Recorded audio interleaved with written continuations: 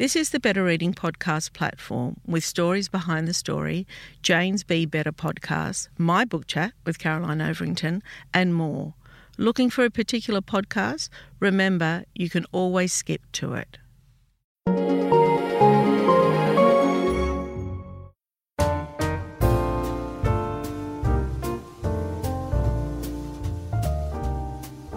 Welcome to the Better Reading podcast, Stories Behind the Story, brought to you by Belinda Audio. Listen to Belinda audiobooks anywhere, everywhere. Hi, this is Cheryl Arkle from the Better Reading podcast, Stories Behind the Story. We talk to authors about how they came to tell us their story. Melissa Ashley, welcome back to Better Reading. Thanks for having me. Melissa is the author of historical fiction novels The Bee and the Orange Tree and The Birdman's Wife, which won the Queensland Literary Award Fiction Prize and the ABA Bookseller Choice Award, and also sold its socks off, I'll add that. She has published a collection of poetry, The Hospital for Dolls, as well as short stories, essays and academic articles. Melissa is passionate about historical women's forgotten lives, particularly in science. So she's here today to talk about her latest novel, The Naturalist of Amsterdam. It gives a voice to the long-ignored women who shaped our understanding of the natural world, both the artists and those who made their work possible. I want to touch on that because I've been in this industry a very, very long time, and women's voices in terms of fiction really didn't come to play until, I'd say, and I don't have any accuracy around this data, this is just my memory, really in the last 10 years.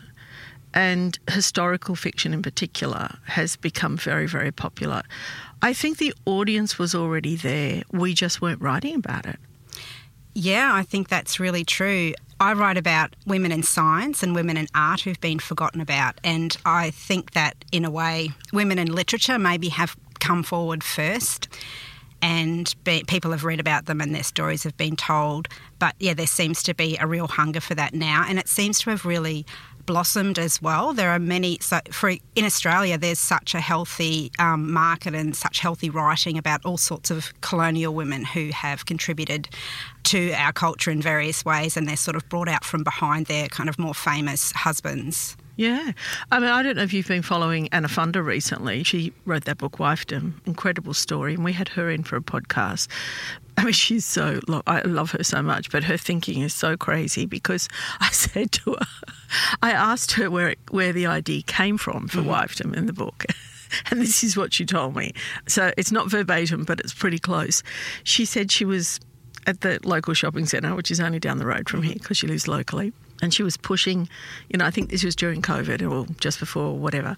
She's got all these groceries and she's pushing a trolley and she has a family, a husband and children. And she thought, why me? Why is it my job to be doing this, right? And then that triggered her to go home and read George Orwell. There's the crazy, right? That's the connection between those two things is really fascinating, isn't it? I don't know. But and there she discovered Mrs. Orwell. Yes, I've forgotten her name now, but and then she's written a book about that. Yes. It's extraordinary, isn't it? It is, yeah. I caught her in Brisbane. Yeah, she came and did a launch there. Yeah, really, really interesting story. And that's what I think I look at in my books is just, I think that one of the problems for women to work and to have a career, it's always tied up with those responsibilities, those nurturing responsibilities, or like with George Orwell's wife, to sort of look after him so that he could be this great writer. And for whatever reason, women sometimes seem to make that choice, I suppose, and it's interesting to explore perhaps why that is in fiction today. Yeah. It's really interesting. I've never spoken about this before on this podcast, but I'm going to now because I think it's relevant. Many years ago, I was married to a painter, right? He's still a painter. Mm-hmm. We're just not married. And lovely time, great relationship, ended badly. But when I reflect on it now, right, because he's become more and more famous as time's gone on, I genuinely believe that I wouldn't have had the career I had we still been together. Yeah, well, that could very well be it, because perhaps, I'm not sure, did he take up a lot of airspace and everything with the conditions that he needed in order to paint? Yeah, and to keep life running smoothly, which is sometimes what the wife does. And that's right. And he needed constant, affirmation. He needed... I mean, I loved it. Like, I'm not complaining. And I was into it as well. I was so happy about him painting and his success. But do you know, if we hadn't separated, it would have come at a price for me on reflection. Yeah, so it's not just the physical support, it's the emotional as well. And that's something that we're talking about now, isn't it, sort of in our culture? Like, we talk a lot more about the emotional labour that women do supporting those they love and those in their families. Yeah. That's right. Yeah, that's right. And all I wanted was success for him, like it wasn't, there was no animosity around that, but I gave up a lot. Yeah. It's interesting, isn't it? And I've heard people say, and maybe you get this, I've heard people say about Anna Fonda, her husband's fantastic. Right. Meaning that, he supports her while she's writing, and I think, what? She's fantastic. And women are always fantastic towards career and supporting their partners, or not all women, but most people are. So it's interesting that you wouldn't get that comment if it was the other way around, I think. Yeah, that's right. How do you deal with that? In terms of my own life or in terms of my writing? No, your own life. I'm fortunate in a way. My husband's actually really supportive of my writing, and he's a writer himself. So he's a poet, B.R. Dionysius, and he's written about 8 books. I didn't know that. Yeah, and so he's a teacher as well. And I suppose in a way we really support each other, because that's what drew us together, literature. That's where we met in the poetry scene and everything. So, did you meet? We did. That is so goddamn cute and romantic. Yes, we met at a poetry reading, and he was the organiser, and he had a beret. I love that. We drank red wine, and I wanted to be a poet for a while. Yes, but I ended up being a novelist. My poems were too long. But I'm lucky. He is really supportive of what I do. And you of him. I am, yes. Of course, yeah. Tell me a little bit about, so you thought you might be a poet, and then you couldn't kind of condense it as need be. Yes. Tell me how you came to writing, because really it wasn't your first book, was it, The Birdman's Wife? But the success of that book was so phenomenal. Tell me how you got there and how you got to writing. And then I want to know the journey about how difficult it is then to follow that up. Okay. Yeah, so it's taken me quite some time, I think, to be a published author. I did actually have a book of poetry out, so that was my first book, and I was about 30 then. And I studied writing at university, so I did a master's degree, and I wrote a couple of novels before The Birdman's Wife, and I tried really hard to get them published. So I took them to a manuscript appraisal service and showed them to people, but both of them in different ways had some problems.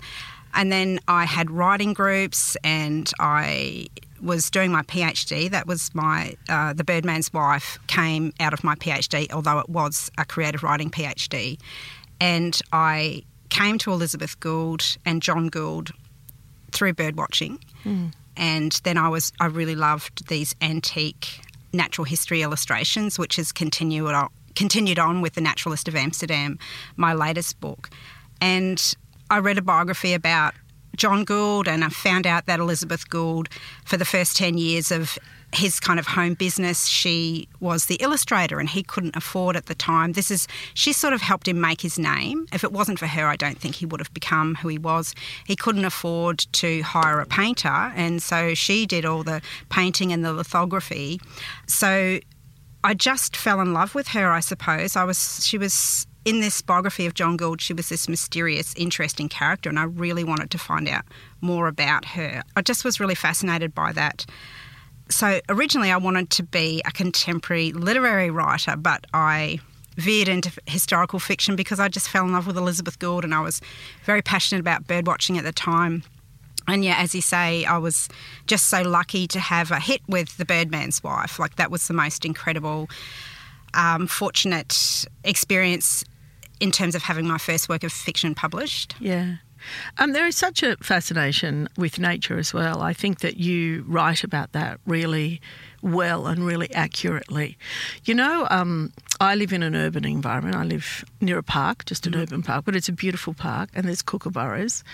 And the awe of there's minor birds and everything else, but it's the kookaburra that gets me every time. Every time I see that bird, it brings me great happiness. And it could be every single day. Like, there are a lot of, I don't know how kookaburras live, but I think they live in family groups and there's quite a lot in the park. Anyway, I have this great nephew and we sit on this park bench in the afternoon after school. He'll sit with me. He calls it our bench. And we look up and we often see a kookaburra. And I said to him, look at that kookaburra. And he says, Cheryl, we saw that yesterday. But I can see it every day. Yeah. And soon he will realise the value of that. Yeah. I love it how that the sound of the kookaburra makes you feel happy. Because when I go for my walk in the morning, there's a pair of king parrots and there's also yellow-headed rosellas as well. There's a pair of those. So along my walk, I see them every day and they're obviously the same birds and they always make me happy too. Don't they do? They do, yeah. And I can be in my kitchen making my breakfast coffee and all of a sudden they're all laughing at the one time and that's 5:36, like very, very early, and I will stop. Yeah. And I will listen until they finish and then I'll get back to what I'm doing because it brings me great joy. Yeah. See, John Gould, when he came to Australia, he couldn't cope with, he just found the harshness of our birds' cries. He found it really strange. It was very... But they're loud. Yeah, and he, I suppose in Europe there are lots of songbirds and so, getting used to the sounds, like the kookaburra is probably a really good example of our birds, was something I suppose he hadn't expected. Yeah. Anyway, I could talk about kookaburras forever, so we'll keep going on. Okay, so you had the success of the first book, The Birdman's Wife. And I think that's a gift and not a gift, because then you have to produce a second, right? Talk to me about that. Yeah. I think producing the second book, there is this expectation and there is a little bit of pressure on you. I was really fortunate in that I received a grant from the Australia Council and I went to Paris for 3 months to research my characters. The book was about these French fairy tale writers who ran literary salons. The name of the second book? The Bee and the Orange Tree. That's right. Yeah, and so I was lucky to live in Paris for 3 months in order to write that, but I definitely felt this pressure and can I write the second book, like can I do it? I was really lucky with The Birdman's Wife because there were kind of no stakes in a way, and I had a lot more time to write The Birdman's Wife, whereas I was on a contract for the next book and I sort of had to get serious about it. So, and then writing my third book has been a different process again because I feel like I've come back to my home in a way with my writing, Talk to me about your 3 months in Paris. Yeah, so I got a residency with Did the poet go with you? No. Okay. Now, this is an example. This is an example of a reverse, really, of the husband supporting the wife. My husband very kindly took his long service leave while I went to Paris and looked after our 2 children. Oh, yeah, So that was very generous of him. And, so 3 months and at this International City Day Art, which is, there are about 500 rooms. You have artists from all over the world with every single different art form you can imagine, and we have fellowships from 3 to 6 months. Some people love it so much that they kind of pay for the room and stay for 12 months. Wow. And, so one of the great things about that community was I don't speak French, and so the international language of that community was English, which was wonderful. And I was in the Marae, and something I love about being overseas, and I seem to write about Europe is just immersing myself in Paris. And obviously there's lots of buildings there that are from the era, the 17th century that I was writing about, and it was just wonderful. Ryan Reynolds here from Mint Mobile. With the price of just about everything going up during inflation, we thought we'd bring our prices down. So to help us, we brought in a reverse auctioneer, which is apparently a thing. Mint Mobile Unlimited Premium Wireless. How to get 30, 30, bit to get 30, bit to get 20, 20, 20, bit to get 20, 20, bit to get 15, 15, 15, 15, just $15 a month? Sold! Give it a try at mintmobile.com/switch. $45 up front for 3 months plus taxes and fees. Promo rate for new customers for limited time. Unlimited more than 40 gigabytes per month slows. Full terms at mintmobile.com. Millions of people have lost weight with personalized plans from Noom. Like Evan, who can't stand salads and still lost 50 pounds. Salads generally for most people are the easy button, right? For me, that wasn't an option. I never really was a salad guy. That's just not who I am. But Noom worked for me. Get your personalized plan today at Noom.com. Real Noom user compensated to provide their story. In 4 weeks, the typical Noom user can expect to lose 1 to 2 pounds per week. Individual results may vary. Do you know, I love travel so much, and for those that listen to this podcast know that because I'm always off somewhere. And I like to stay somewhere like anchor. I'm not a two-day city person or anything like that. If I go and stay for a length of time. And I am in awe every day. Like even getting on a bus because it's a different experience to what I know. And somebody asked me recently, like, what is the fascination? And I said, I think it's the shock of the new. Is it? It's just so different to our normal routines. It's exciting. Yeah, and I think for writing, you've got to shake yourself up, I guess. And I was lucky to spend a little bit of time for the book I've just written, a little bit of time in Amsterdam. It was actually, I went to visit Amsterdam while I was on the residency in France. And for me, it's really important to go to the place to feel, I suppose, the confidence to write, because, you know, writing historically, you're imagining what the past was like, but then you've got the environment, you've got the place as well that you're imagining, and it's really great to visit it, you know, living in Australia. Yeah, I went to Italy this year looking at a book that I'm starting to write, and I was doing some research there. So you've got an excuse for travel, I don't. But that was, like you're saying, the shock of the new, and I went to Venice, and I hadn't been before, but I just felt like I was in the 16th century. So I just like that. I just live in a dream and wander around. It's, you know, it's the wonder I don't bump into things, but I'm just in a totally different place, and I just love that, just like you. I just love it. All right, tell me a little bit about The Naturalist of Amsterdam, where the idea came from and how you made it happen, how you wrote it. Yeah, so I have been with Maria Sibylla Merian, who is the woman who inspired the book. She's known as the first ecologist. So I've been with her for about 9 years in my mind, and I first heard of her when I was doing The Birdman's Wife. That's when I first heard about her. One of my supervisors was an art historian, and I went and looked at the beautiful plates that she drew them, she etched them, and she printed them, and then she hand coloured them. And these are these lovely, it's botanical and etymological and flower and butterfly and insect art on her lovely plates. I went and looked that up online and had a look, and it was just so gorgeous, and sort of fell in love with her. And I wanted to write about her. I thought she'd be a great character for the sort of writing that I do. But she really overwhelmed me, and I couldn't find a way in to tell her story. She's not a household name, but people know who she is in sort of scientific and artistic circles. You know, there are biographies and there are various books about her achievements, and I was just overwhelmed, and I couldn't find a way to get in and what was the story I was going to tell about her. And then I found a book about her daughters, and I found out that she had this artist studio, as was the case in Amsterdam at the time. If you were born into an artistic family, you were trained as an artist, and you would marry an artist from your father's studio. But what was really unusual about Maria was that she was the master artist. It was usually a man, and she trained her daughters to be artists. And then I had this idea, maybe I could tell the story through the daughter's perspective. And then I still didn't quite have it. I really wanted to write about her, and this is a process that happens to me all the time. It takes me I do a lot of research, but it takes me maybe a year or two to figure out how to tell the story. And so I came across another book about Dorothea Graf, who's the point of view character in the book. And after her mother died, she had this whole other career in Russia. She went to St. Petersburg, and she went to work for Peter the Great, and that gave me the last piece of information.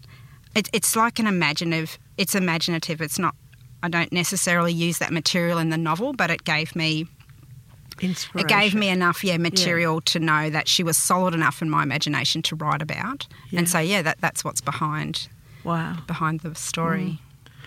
And so there is a theme with all your books, and it's nature, and as you say, it's science. Is it that we need more of that in our lives? We have to be reminded, to walk in the park, and most of us live in urban environments, but it's very easy to get to nature, and as I said, it can be just an urban park like mine. Talk to me about that relationship with us as humans, the relationship between nature and humans.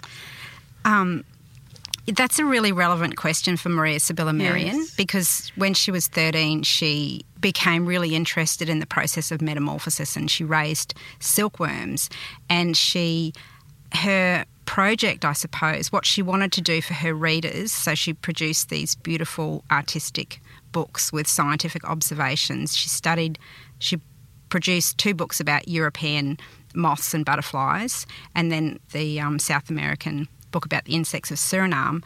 And she really wanted her readers to fall in love with the insect and plant world just as she had. And she wanted, and she wrote about it in the reader's address at the beginning of her books, she wanted to awaken their curiosity and their joy from, I suppose, encountering her absolutely beautiful art. And then maybe that opened people's eyes, and then as you're saying, like when they went out into their gardens and into their towns and parks, then they're looking with fresh eyes and they're finding the wonder in the natural world. So she, even back in the 17th and early 18th century, Maria Sibylla Merian perhaps needed to bring nature to her readers because it was thought that insects were evil and not interesting and not worth studying. So she sort of was she had quite a niche area. I'm not meaning to trivialise your work because I love it, but in these very dark times that we're in at the moment, like global, I'm finding it really hard to switch off to what's happening. And this is a terrible confession, and I don't know if I've ever told anyone this, but one of my relaxations in the evening before I go to bed is looking at elephant and dog videos. Elephants in particular, because I feel as though I have an affinity with an elephant. I don't know why, but I love those animals so much. And I love their playfulness. I love how they care for each other. I love how they care for their young. And I have a dog and I feel the same way about dogs. But when I meet people that don't have a connection with animals, it is something that I can barely understand. Oh, I love that I didn't even know that there was, I suppose it's like a subgenre in a way of like elephant videos, like the cat ones, because my husband he loves cat videos and he just gets off he goes in the reels and he makes me look at them and everything. And I completely understand that. But I'm going to have to check that out now with the elephants. There's others. Pandas are beautiful as well. Oh. Do you know pandas? Mm-hmm. I wonder what their place is on Earth other than being cute. They are just... They've got to eat all that bamboo. They've got to eat all of that bamboo. But it is really a leveller, isn't it? Nature versus us. We have to live with it. A friend of mine got stuck, I think it was in Kuala Lumpur or maybe it was Hong Kong. I can't remember what city, but it was in an Asian city during COVID. So right at the beginning, they were on their way somewhere and they got stuck, everything closed down. And they ended up in a hotel like for 3 months or something. And this hotel was in a park. I think it was KL. And he's a nature lover as well. And over the time, he started seeing all the animals coming back to the park. Yeah, he saw monkey, all sorts of animals just coming back and reclaiming. That's right, yeah. And you'd also get to know their patterns a little bit as well, like having 3 months to observe them. So you kept observing them, they're coming back, and then you'd get to know them in a way and look at their habits. Yeah, that's so interesting, and that's something to concentrate on, isn't it? At that really dark time. Yeah. Of course, COVID was awful, so many cities were hit so badly. And I think we were lucky. We took good precautions and were lucky, but so many lives lost. However, I do think we didn't take that opportunity to maybe start thinking about living differently. Like maybe the animals can come back and we can live, there are so many things. We just went back to what we were, and I think that that's a missed opportunity. Yeah, we're very spoiled in Australia, particularly with our bird life, and we do live perhaps closer to nature in some of our very green, treed cities. So, maybe we have to appreciate it more and learn more about it and get in touch more with it, because when I do bird watching, maybe it's a little bit like your elephant videos. I find it incredibly stress releasing, and I go into this zone. It's almost like meditation, but it's an incredible place. My husband and I it's a really nice time of year to bird watch at the moment. So my husband and I get up really early in the weekends and go and have a bird watch, and it's just so nourishing and it's replenishing. Yeah. Yeah, I think that, I'm giggling because, very often people would think, when I was younger and sillier, if you had told me you're a bird watcher, I'd have thought, she's crazy, right? Whereas now, that's so interesting to me. And birds are beautiful. They are. Yeah, we are so spoiled. In southeast Queensland, where I live, we have about 350 species of birds. So, wow. Why has the kookaburra, do you know the answer to I don't want to ask you things you don't know, but why has the kookaburra maintained its, which I love, but has been around a large kind, they're here and they're with us. How come they've been so resilient? They must adapt to many different environments. So there's sort of like a crow or something. They can eat a range of things, and they can survive. There must be a generalist. They can survive in different places. They're not as specialised as other birds that are harder to see. Yeah. And they're hard to miss, aren't they, as well? Yeah. They're loud and they're beautiful. What's your favourite bird? It was a superb fairy wren for a long time, which was the cover of the Birdman's Wife. I really love rainbow bee-eaters. I was on an artist camp recently in northwestern Queensland, and I was with someone who had this huge lens on their camera to photograph birds, and she took beautiful photos of rainbow bee-eaters, which is they're so pretty. Pretty, yeah. A friend of mine is a wildlife photographer and often takes bird photos, and you could look at them for hours. I'm often fascinated too because the rainbow lorikeets who are full force here, and we've got many in the park as well. They're always so busy. Busy working, chip, always looking after something. Yeah. What are we going to do about the minor birds? I'm not sure. There are some conservationists actually think they should be culled. I've heard that. Because they're aggressive colonisers and they just move in everywhere, don't they? They do. And they're always following the kookaburras in our they park. attack everything. They'll attack a raptor. They'll they attack don't my care. dog, John Brown. They always attack my cat. So they're... Yeah, like with Indian miners, which, they're not a native species, they actually do cull them. You can get, it's okay because they're a pest, but I guess there's just different ideas about what to do, but I don't know because they just keep coming back. Yeah. They're like a cockroach or a cane toad. Yeah, it's hard, isn't it? Yep. All right, well... The Naturalists of Amsterdam is the book. Melissa, always lovely to chat with you. Thank you so much for your time. Thank you for having me. It was lovely to talk.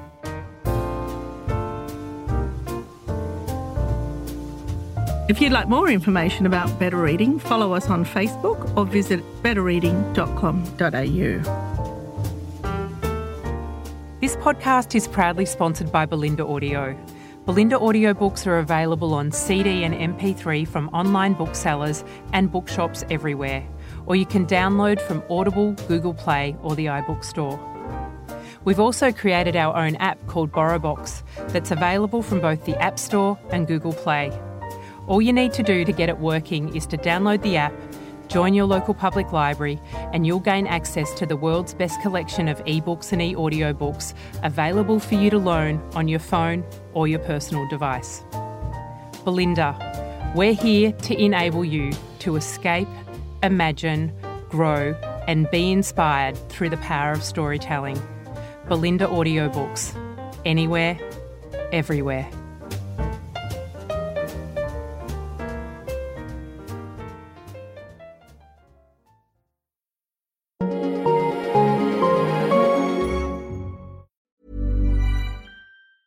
Hi, I'm Daniel, founder of Pretty Litter. Did you know cats tend to hide symptoms of sickness and pain? I learned this the hard way after losing my cat, Gingy. So I created Pretty Litter, a health monitoring litter that helps detect early signs of illness by changing colors, saving you money and potentially your cat's life. Pretty Litter is veterinarian developed, and it's the easiest way to keep tabs on your fur baby's health right at home. Go to prettylitter.com and use code ACAST for 20% off your first order and a free cat toy. Terms and conditions apply. See site for details.